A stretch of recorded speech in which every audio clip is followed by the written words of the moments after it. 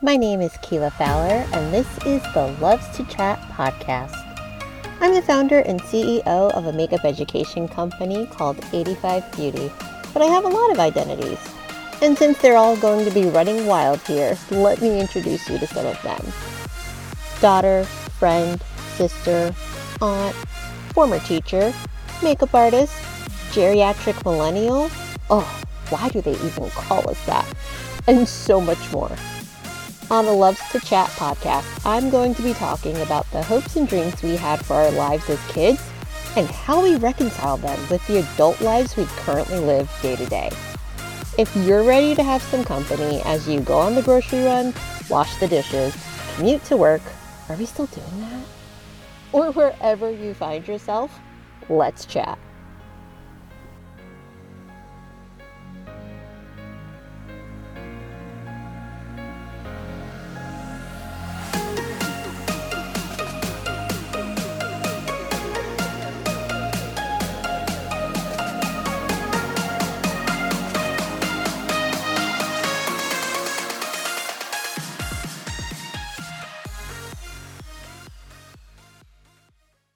Hey, and welcome back to the Loves to Chat podcast. It's Keela here.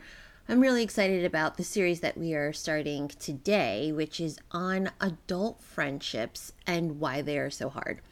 We're going into this series, and originally I thought this would be a single episode, but then I realized I had way more to say than I originally thought. And more importantly, it matters to me that we actually have a discussion. I love podcasts, and one of the things that I tend to do is listen to them in the car, and I find myself like talking back to the people on the podcast as if we are together on the phone, which maybe is slightly ridiculous, maybe is incredibly relatable if you too do the same thing. But the only difficulty I have about listening to podcasts in the car is that I can't just pull up my phone and like leave a voice memo for for the people on Instagram or something. So I really encourage you to do that. I love your voice notes. I will it's my joy to be able to actually talk to you about these topics. So make sure you are following on Instagram at Loves to Chat. Make sure that you DM me, send me a voice note. Let me know that you've listened to the episode, what your thoughts are, what's resonating, what you want to challenge me on. Like, I love to be in discussion with you. So it's not about you just listening to these episodes and then us never actually talking about your thoughts, feelings, and reactions. And I also have realized in trying to get into this topic that I definitely do not want to overload you or myself as we dig into this. So, on today's episode, we're talking about our childhood friendships that transition into adult friendships and why those are hard. People often talk about marriage as the predominant relationship in your adult life, which I think is short-sighted because it creates a lot of assumptions that marriage is something that you're after, assumptions that you're supposed to find the right person for you and make it stick from the first try, and assumptions that like marriage is a thing that everybody should want, let alone that it's something that that you even care about, right? But my longest relationships outside of those with my family members have been with my friends. With marriage, people talk about how two people are going to grow and change over time, and how sometimes the changes are the things that cause conflicts or cause people to grow apart, right? Those are the things that create friction in a relationship. And I found that the same feels true about friendship. I've never been married. I can't talk about what the experience of marriage is, but I can absolutely talk about friendship. Some of my closest friends I've known since 7th grade. And when I say that out loud, let alone think it in my brain, it's an explosion of what are we even talking about? Because that's over 20 years. Now, while that shocks me every time that I write the idea that we have over 20 years of shared experiences and we actually remember them, it also is the reality that the people I met when I was about 12 years old, and myself included, are very different versions of themselves. We're very different versions of ourselves now at 37, 38 years old. I like to believe that a lot of the core of what attracts us to people sustains. The things that tend to attract us to people are their hearts, or the way they make us laugh, or their energy, right? There are certain things that are just, they just maintain. They're consistent. They're not going to adjust or shift or change in any way, shape, or form. Those are the constants. But when you think back over, say, age 12 to 25, there's a slew of life experiences that have shaped who we are now in our 30s and beyond. When I think about some of the most impactful things that have happened, whether big or small, right? We consider loved ones that have passed, right? Hearts have been broken.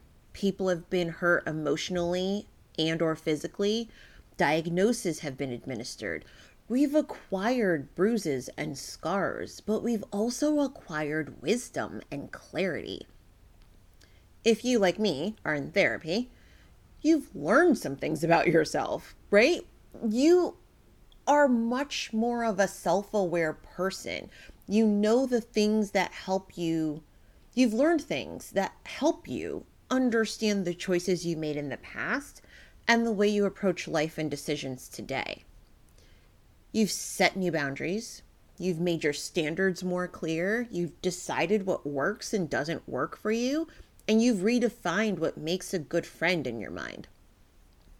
All of that is good stuff, but it doesn't come without its challenges. The hardest time I've had with my longest lasting friendships has been allowing space for both of us to change. And here's the thing, like, write this down, right? This is the part that is most important.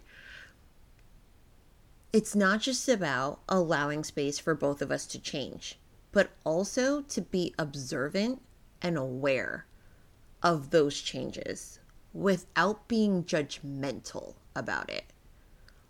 And reevaluating what the true values of our friendship are. I really struggled with this. And I'm hoping that in having this discussion with you today, I'm going to hear that I'm not alone. Friendship is so easy in the beginning as kids. It's really pretty straightforward. You like the same things I like. For me, it was very simple. If you read The Babysitter's Club, you were in. Do you like drawing? Let's go. Rather be in a shady spot on the playground over the heat of the metal slide that's going to burn all the skin off the back of your thighs? You are my people, right? Common interests, common views. It just wasn't that challenging. By high school, it expanded a bit, but not by much. Here are some of the qualifications for me. Are you a Buffy the Vampire Slayer fan? Same. Are you in a sport and also give a crap about your grades? Meet me for a study session. Are you into parties and underage drinking and being generally a teenage idiot because that's what we're conditioned to do? Yeah, not so much. You're maybe not like you're maybe not my kind of hang person. Like, we're probably not going to get along too well. But like, what I'm saying is that it used to all feel so clean back then. After over a decade as a teacher, I can tell you that isn't actually true. It's easy to look back and feel like it was super simple. And to an extent, yes, it was. But 9 and 10-year-olds can be vicious, right? We all remember times when you think back. Can't you remember a time when like somebody left you out, or you got your feelings hurt, or somebody made fun of you, right? Because that was also happening.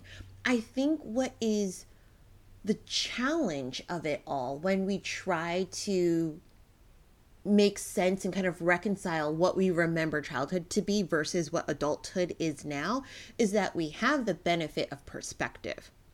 And we also are able to look back on a time with like, hopefully, a more positive perspective on it.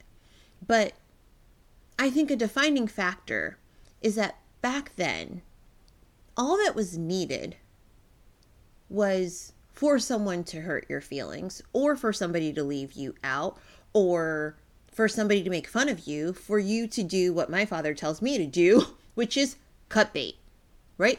As I've gotten older, I've had a longer runway of accumulated pain, upset, and disappointment before wanting to distance myself from friends.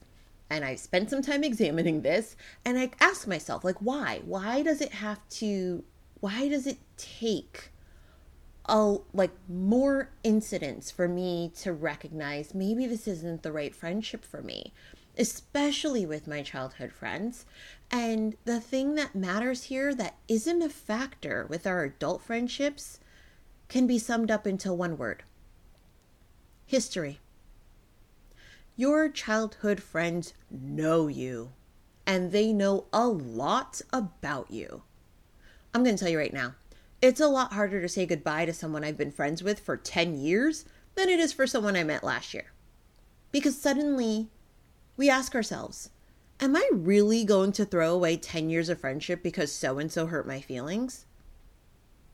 That carries a lot of weight. It's just harder. Because what also comes out are the things you've never had to talk about before. Because as you get older, you start to develop positions. Oh, isn't that fun, right? Suddenly we have a position on things. Politically, socially, about marriage and kids and how to raise them. Y'all, please tell me you're as exhausted as I am. Remember when we used to look at our parents and secretly roll our eyes over their strong convictions about things that we just simply didn't give a crap about? Well, look at us now. Like, as you start to see injustice in the world and you find yourself in different conversations, you start to realize that you do have a position. You have a point of view. And they're so strong that they become deal breakers for who you will and won't maintain a close relationship with. And that creates friction when your childhood friend doesn't feel the same way. But wait, what do you mean? We always feel the same way. That's one of the issues I ran into with some of my childhood friends. It was maybe around like 23 that it would start to happen, where I was like, but wait, we always felt the same way. We always are on the same page. We always have the same point of view. What do you mean you don't agree with me? What do you mean that you think that, but I think this? What do you mean that you're behaving like that, but I'm behaving like this? What does it mean?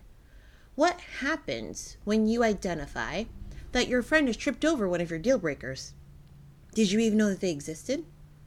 Or did it creep up on you as quietly as it did on your friend? And how do you talk about it? Or better yet, do you talk about it? In next week's episode, we're going to talk about new adult friendships and why those can be hard. Until then, I would love to hear from you. Like I said, go over to Instagram or Facebook at Loves to Chat and tell me, do you remember the first time that one of your deal breakers came up? And what was it for you? I will talk to you super soon in the next episode. Thank you so much for listening to the Loves to Chat podcast. Make sure to subscribe to the podcast on whatever platform you like to listen. Give a comment on this episode and let me know what resonated with you, made you laugh, or is going to have you thinking for the rest of the day. Follow me on Instagram at Loves to Chat and at Keela Fowler, spelled Keelafowler.